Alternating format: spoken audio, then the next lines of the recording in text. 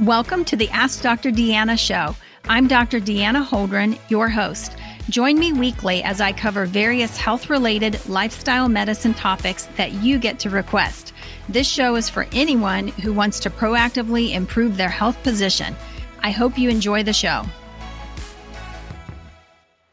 Hey, everybody. Thanks so much for joining in today to listen to the Ask Dr. Deanna podcast. I'm excited to bring yet more information to you. You guys know that I love to research. I love to learn new things, and especially anything that is health related that can, have a positive impact on our lives, on the quality of life, on our, vitality and how well we live life and all of that. So today's episode is actually called Keto Hack. And I am taking a lot of this information from a book that I will recommend to you. It's a new book, and it's by Dr. Gundry. He's done several books. You may have read The Plant Paradox before, several other books out there. But basically, his latest book is called Unlocking the Keto Code. And it's not just about a keto diet. It's actually looking at why does this thing work and what does it do? And basically, one of the things that keto does is it's something called uncoupling our mitochondria. And, right now in the world, of course, a lot of things are about energy, right? And the mitochondria are sort of the batteries or the energy suppliers in our bodies. And so that's what this is really about. And in his book, I'm going to kind of give you some of the highlights, but I'm really going to encourage you to pick up a copy. But he basically goes into 7 things or 7 ways, 7 tips that in a sense, I'm going to call them a keto hack because they're ways to sort of work around. I mean, the keto diet absolutely works and it does accomplish, basically a source. Ketones become a source of fuel for us, but there are other ways around this as well. And one of the things that we have learned, one of the most powerful tools that we have at our disposal is actually intermittent fasting. And so if you have not jumped on that bandwagon, if you have not tried intermittent fasting, I'm going to encourage you to go back and listen to the podcast that I did on intermittent fasting that kind of breaks it down. But in a nutshell, intermittent fasting, or also time restricted eating, sometimes it's called time restricted eating, which is where, you may start out with just a 12-hour fast, which, I've always said everybody should fast for 12 hours every single night. So if you have dinner at 7:30, then no calories until 7:30 the next day. That's 12 hours. It takes about 12 hours to burn through the glucose in our system. After that, you actually start burning fat. Your body starts looking for alternative sources to break down to be able to use this fuel. And so for many people, they'll go 14 hours, maybe even 16, et cetera, and sometimes even longer. But intermittent fasting basically helps to keep our blood sugar levels low. It helps to keep our insulin level low.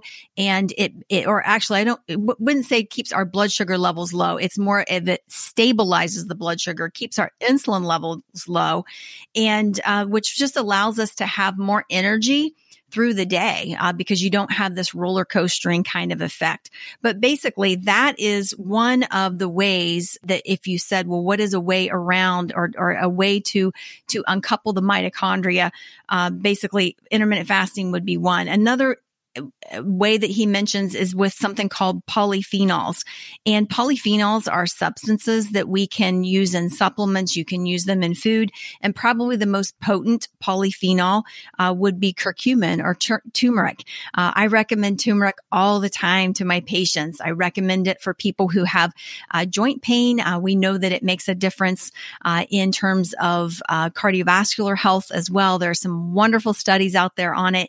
And I had no idea until I read Dr. Gundry's book that it also helps with uncoupling the mitochondria and is actually used as a keto hack. Number 3 is dietary fiber. And, we're always talking about getting, lots of vegetables and just good, healthy fiber in the diet. But this is something new to me as well, because what I didn't realize is that the fiber actually allows our gut to produce postbiotics. Okay. So this is a newer term for some of you. And a postbiotic is basically a compound, that is, metabolized. It's a metabolic byproduct, of the probiotics. Okay. So probiotics actually help break things down. And then there are postbiotics, which are these metabolic byproducts, and they actually are beneficial in our body.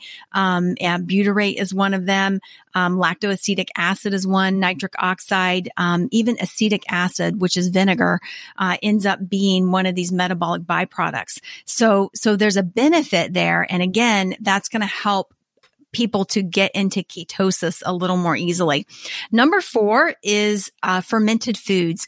And fermented foods are, I always say kind of a lost art. A lot of people don't eat fermented foods frequently, but fermented foods really do make a difference because they also help to produce these postbiotics, if you will.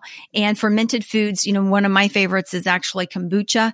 It's not uncommon for me to have a glass of kombucha every day because it's got the probiotic there. And again, it is a fermented food that is going to help you to get to ketosis. Number 5 is polyamines. And polyamines are these life-extending compounds. They do occur in fermented foods as well. And one of the probably most common of these polyamines would be found in fermented or hard fermented cheese. So think Parmesan cheese, for example, that is hard, and then you have to grate it, to get what you typically see, already prepared in the store or whatever.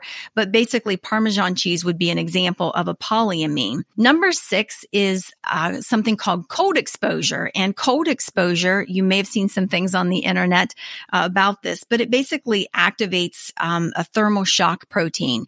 That if you jump into an ice cold shower, or, if you're icing, if you've had an injury and you're, putting your foot in a bucket of ice or whatever, it's got a shock effect to it.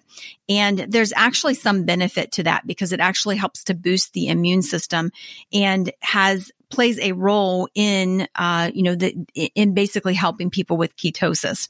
And then number 7 that he lists in the book, which I think is fantastic and basically something that is readily available in the marketplace, is basically infrared light exposure. There are a lot of infrared saunas that people have in their homes. So from infrared saunas to infrared mats that people can buy, there are, infrared light boxes that just kind of stand up that people can be exposed to. And the infrared has a lot of benefits, but it's one of these things that can help get people into ketosis. But we also know that it helps to stimulate collagen, that it basically helps to stimulate elastin and can have an anti-aging effect as well.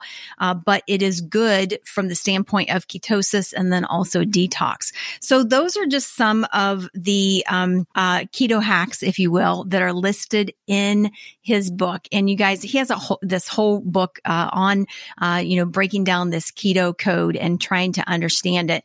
And what I will tell you is that for a lot of people, keto works exceptionally well. If you go back in medicine and you look at kind of the history of keto, when did this come about? Early on, keto was actually a diet that was prescribed for people who had a seizure disorder. It was also highly recommended in medicine for people who are diabetic. And today we see that it has kind of come back around and certainly is utilized in those areas. We know that the brain loves fat. And so, healthy fats in particular. So you will see it commonly used, as a recommendation, again, when people have seizures. And then for me in my practice, I will tell you that if I can get a diabetic patient to eliminate, especially a type 2 diabetic, to eliminate or dramatically reduce their carbohydrate content, which of course means that they are eating a higher quantity of fat.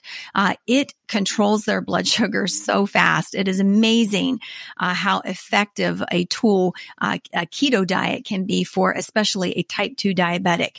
So I'm pretty excited about it. And I know that it makes a tremendous difference when you're implementing all of these things. And, a lot of the things that I mentioned, I was really surprised, when I read his book, because so many of these things were things that we were already doing or already utilizing in other areas. And you see how very much it comes down to the gut. Here we are again, back at the gut and the importance of the gut, the importance of the probiotics. And now there's something new called a postbiotic that we are looking at as well. And maybe, just maybe, it's the postbiotics that end up making, the biggest difference in our overall health, in the, grand scheme of things. So I hope this has been helpful. I hope that you will plug in next week. We are going to take a deep dive into probiotics and just take a look at what's effective, why you would use them, when you would use them, and just really get a little more information out there on probiotics. So thanks so much for joining me, and have a fantastic day.